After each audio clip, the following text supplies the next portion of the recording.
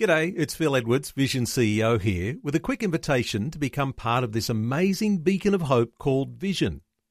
Together we can put our love into action to help people of all kinds build or rebuild their lives on the truth of God.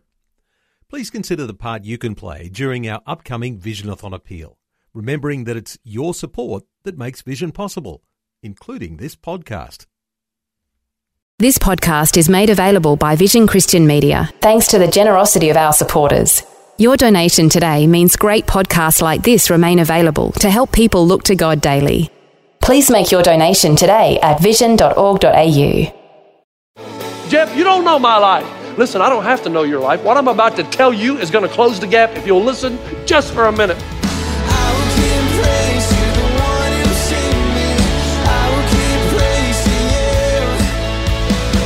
Hi and welcome to Today with Jeff Vines. Today we'll continue growing with the flow, and Jesus is asking us to give to him the deepest parts of our person in order that we may be deeply content, filled with his Spirit. Pastor Jeff starts in John chapter 7, verse 37. What if the gospel, the good news, is that this magnificent God is present and at work every moment, in every life, in every instant of time, in every square inch of the cosmos. He's fully involved in your life every moment of the day.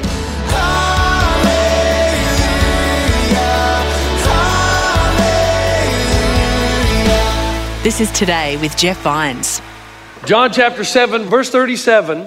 I'm going to tell you something that happened to me before I read the passage, and I know nothing like this would ever happen to anybody here or has happened. Road rage in LA. It ever happened to anybody?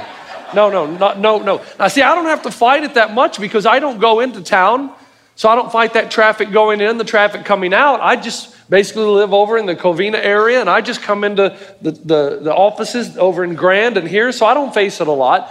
But every morning about 6:55, I take my daughter Sion to school. I get on the 10, and then I go around the bend there to 57 over to the 210 and drop her off at school over in Laverne. That's what I do before Coffee Klatch and then before the office. And so this past week, actually it was a couple weeks ago, I'm driving and I'm merging in, and some driver who's already on the 57, now I try to merge nicely, don't you? I'm trying to merge nicely. So I notice that he doesn't want to let me in. So at first I speed up so I don't slow him down. And then I realize he's not going to like that. So he speeds up. So I slow down. I say, fine, go ahead and I'll come in after you. Well, he sees that I slow down, so he slows down. And it's like he's not going to let me in, doesn't matter what. Does that ever happen to you? And then it's like he's going to run me off the road then. I'm just trying to be Mr. Nice Guy. But then, of course, when that didn't work, I became Mr. Mean Guy. Now, that just ticked me off. And I'm a pastor, and I know that, and I've got my daughter in the car, and I don't really want her to see how I act, but she's seen it before, unfortunately. And I'm really mad. Does that ever happen? Is there something that swells up within you that you don't know where it comes from, but it's not a good thing? It's not of God. It's from the other place. It's like a monster, it's almost like you're possessed because you stop thinking.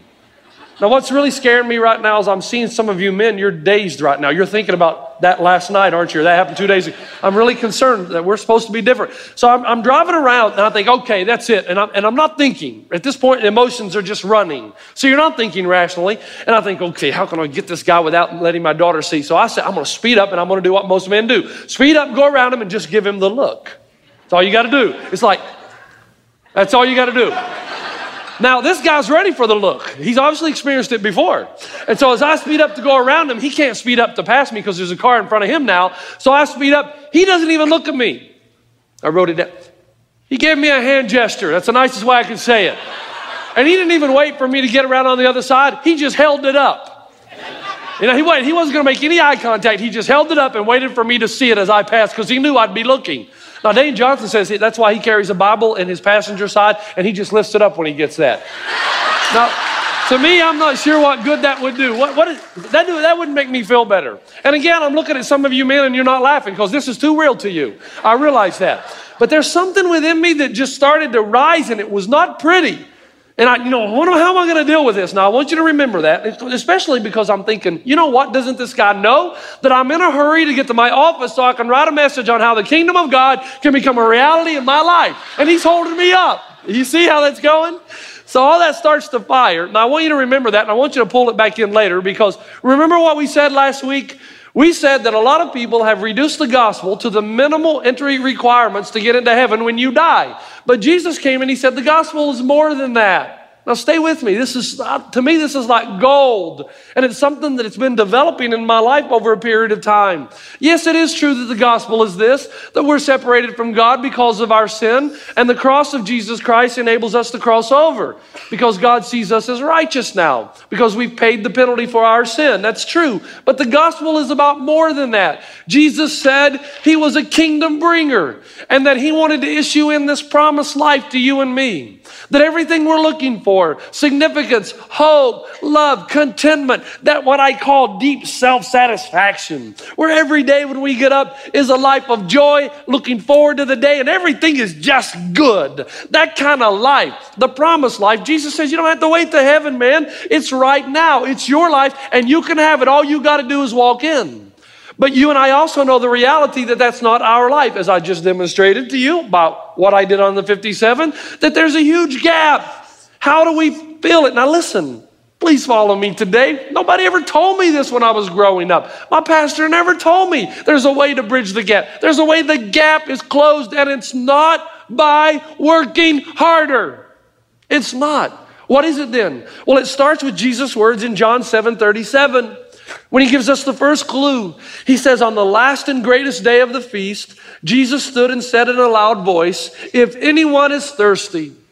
In other words, do you feel discontent? Are you dissatisfied? Do you feel a longing for something more? And you know that something more exists. Jesus says, if that's you, he says, come to me and drink. Whoever believes in me, as the scripture has said, streams of living water will flow from within him. Now listen, just careful. I'm assuming that one of the reasons you come to Christ Church of the Valley, I'm just assuming, tell me if I'm wrong, is because you actually want to learn the Word. You would actually want to know what the Word says about your life. That you don't want me to stand up here every weekend and tell you 3 funny stories, bring you to tears, and then say, let's go home. You'd actually like to learn what the Word says, right? I'm assuming that. Okay, if that is true, then we got to do some hard work here. Because the old King James Version, it says, out of his belly will flow streams of living water. And when Jesus' audience heard that, they knew immediately what Jesus meant, but you and I don't because we're 2,000 years removed. That's part of the problem. But we're going to solve that, and it's going to lead us to that life where we close the gap between promised life and my life. Jesus says out of his belly, out of his korlios, out of his core, out of everything that is everything about you exists. That place, that place that gets tied up in knots when you're anxious. That place down deep inside that gets scared to death when you're afraid. That gut feeling that you have when you've got your child at the mall and he goes missing. Remember that feeling?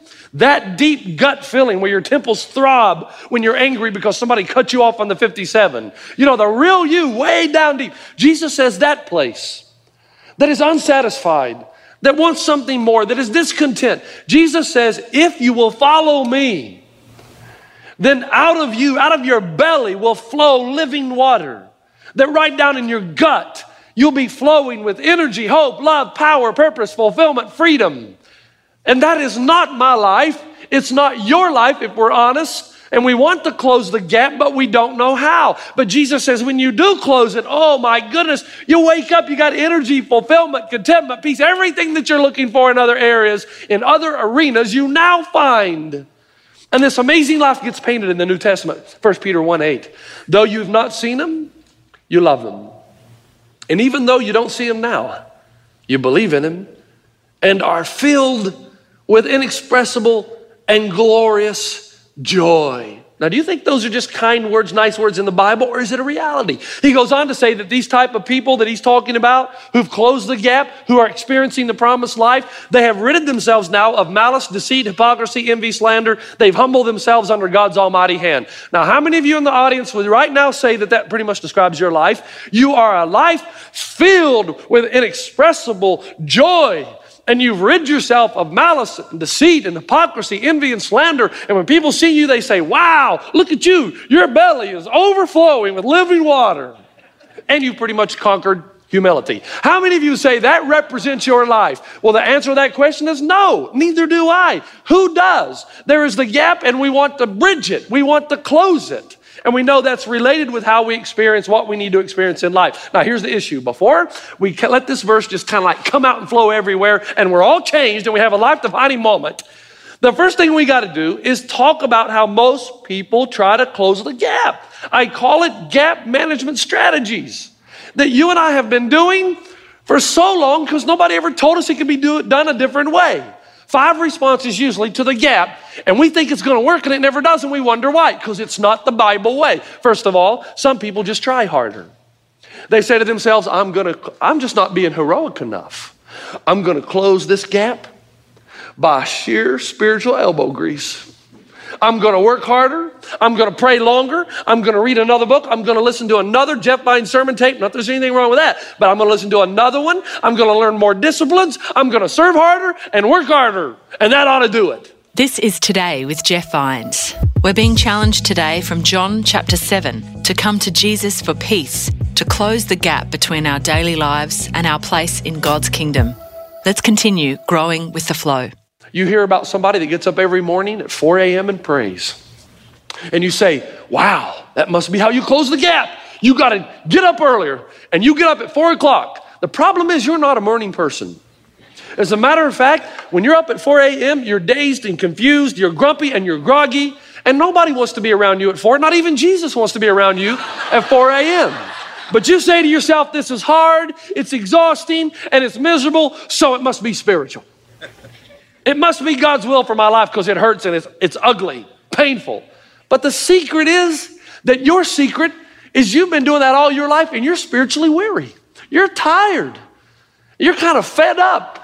You say, man, I can't do this. My life, it's too hard. Do you know that you're the ones that Jesus said this to? Come to me. All you who are weary, I'll give you rest because you're missing it. Who did Jesus speak or reserve his most harsh words for? Religious people. Why? Because they kept writing reams and reams of paper that if you're going to close the gap, you got to do this, you got to do that, you got to do this, you got to do that. And everybody just kind of felt overwhelmed. Jesus says to them, you didn't know. Come to me. I'll give you rest. So other people, other than try harder, they just try to pretend. They know there's the gap. They know their life, promised life, does not look like this life, or their life doesn't look like the promised life. So you know what they do? They fake it. They decide they're just going to fake it. You ever met that kind of person? Their life is a miracle a minute. God does a miracle, oh God, every hour of the day. They smile all the time. Every prayer they've ever prayed, God answered. And every decision is a word from God. And every sentence they say ends with, praise the Lord, hallelujah, I'm just living by grace, brother. And they get this whole nother language that no one's ever heard of. It's called gap management. It's an entire subculture in Christianity because they get really good at impression management. They never want you to think that something's not right in their life, that the gap isn't fully closed. There's a third group of people, they just rededicate their lives all the time. Now, you got to stay with me here. I never went to church camp when I was young. I went to basketball camp every summer. I lived my life on the basketball court. And all my friends who did go, they would always come back and tell me about it. Now, I got to be careful because you're not supposed to really speak about something that you've never attended. I've never been to Christian camp. I'm not the camping type. I don't like the outdoors that much and taking showers that are cold. And anyway, that's a long story. I never went basketball camp, but my friends would come back. And this started around the age of 6 all the way to the age of 18. And they'd come back and they'd tell me. And I noticed there was a pattern developing after a while. They'd talk about how great the worship was on Monday. And you could just feel it building, they'd say. It's building, it's building. And then on Thursday or Friday, the last night of the camp, some youth pastor would come in and speak to all the youth, and he'd say, on this very night, just 1 year ago, there was a group of teenagers going home after camp, and they had a car accident, and they were all killed, so you better repent tonight. And I kept hearing this story year after year, so that by the time I was 18, ready to graduate, I wondered how there were any kids left to go to camp. I thought they'd all been killed in a car accident. You can only tell that story so often, right? Some people have this emotional thing, not that there's anything wrong with emotional, but there is such a thing as emotionalism, where you make decisions, but they don't last because they're not connected with the way Jesus said the gap is closed. And so you make an emotional decision, but nothing changes. And then other people, some just keep switching spiritual venues. Oh, these are my favorite people. I read a story about a guy who was on a deserted island, stuck there 10, 15 years. All of a sudden he gets found. The guy comes up, hey, you're rescued. The guy's happy, but he notices 3 huts on the island. And he says to the guy, "When you've been here 10 or 15 years, what are those huts?" And he said, "Well, that hut over there is where I lived. It's where I slept. It's my house. That hut over there is my church." And he said, "Well, what's the third hut?" He said, "It's the church I used to go to." Now, listen, if you can't get along with yourself, you've got some big problems. But here's my point. A lot of people say, it's my preacher's fault. He's not feeding me. Or the worship isn't what I like. And so this gap is there and it's not closing. I just need to switch churches. Now, sometimes that's true. But more often than not, people fail to realize they're the common denominator. Other people around them are growing, but they just keep shifting. And geographical location's not going to close that gap. And then there's the last group. They just give up. They say, "You know what? Kingdom life is too hard." Now, they're saved because you're saved by the cross, by the blood of Jesus. But they're resigned to live their entire lives with the kingdom of God never becoming a reality in their lives. And I'm sorry for them.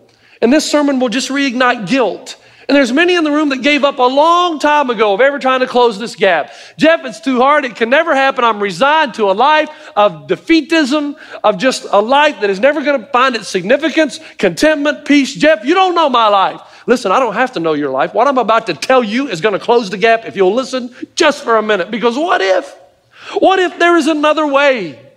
What if Jesus was right? And chances are high that he is. What if he was right? What if it's possible to become increasingly alive with joy and peace and contentment and love and inner peace, down deep inside a sense of great satisfaction? What if it's possible that that would happen? And these rivers of living water, whatever they are, that we'll talk about in a moment, that these rivers of living water would flow out from you. And it's not by trying harder. That there's a different way. What if the main person that will close this gap is not you? It's somebody else. What if the Apostle Paul knew what he was talking about when he said in Philippians 1:6, "I am confident of this, that he who began a good work in you will bring it to completion." Who began the good work? Starts with G, ends with D, middle letter O. God began the good work. Who will bring it to completion? God. Is that you? Now, if you think you're God, that's another sermon. You're not God. It's God that began the work and God who will bring it to completion. What if Paul's right in Philippians 2:13? "For it is," who? "God who works in you to will and to act according to his good purpose." Who is it that's working? Who's working? Is that you? No.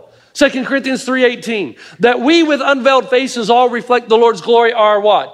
"Being transformed." In other words, it's being done to you.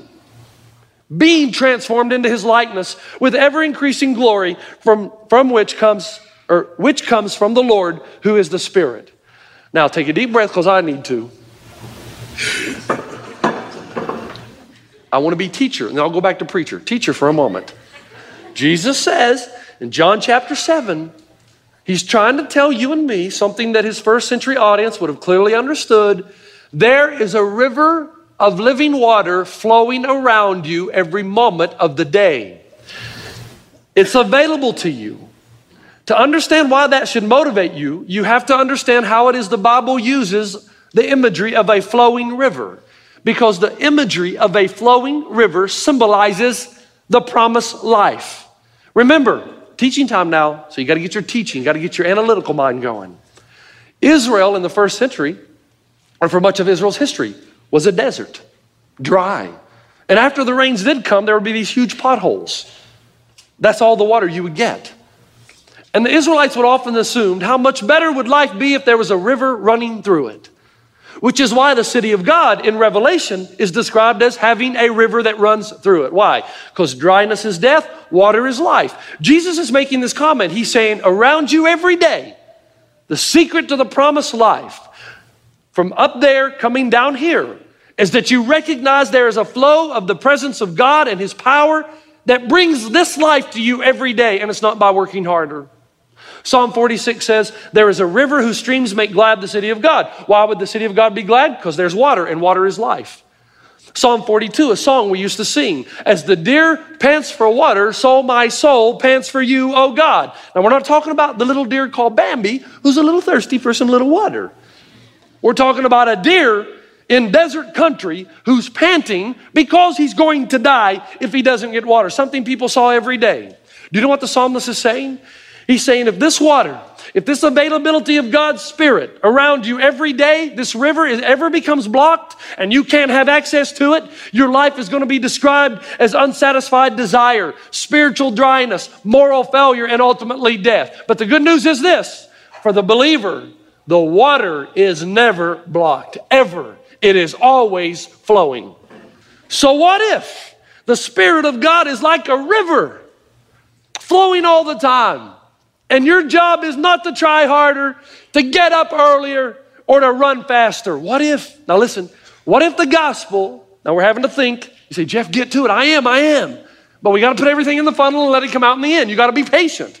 What if the gospel, the good news, is that this magnificent God is present and at work every moment, in every life, in every instant of time, in every square inch of the cosmos? What if he's fully present in your life every moment of the day? Now stay with me.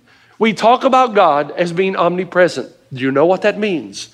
That means if I need God here, he's not busy in Chicago and I gotta wait. It means that at every single moment, every millisecond, every passing moment, God is completely and fully involved in your life. He doesn't divide himself up in everybody's life and only has time for one at a time. No, he is fully, because that's what it is to be omnipresent. He's fully involved in your life every minute, every millisecond, every moment of the day.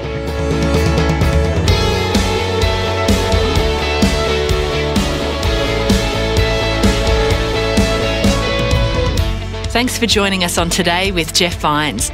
Growing with the Flow will continue next time as we're hearing about how to be content and experience increasing joy when we give ourselves completely to the kingdom of God. Maybe at some point you realize you've lost your peace, you've lost your joy, you lost your contentment, and just maybe, if God sends this wave often enough, you'll start to ride it and think, wait a second, maybe, just maybe, I should pray for those who persecute me.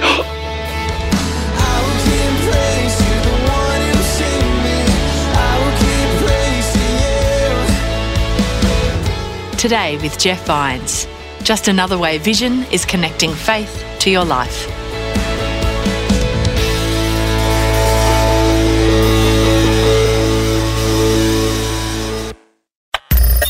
Thanks for taking time to listen to this audio on demand from Vision Christian Media. To find out more about us, go to vision.org.au.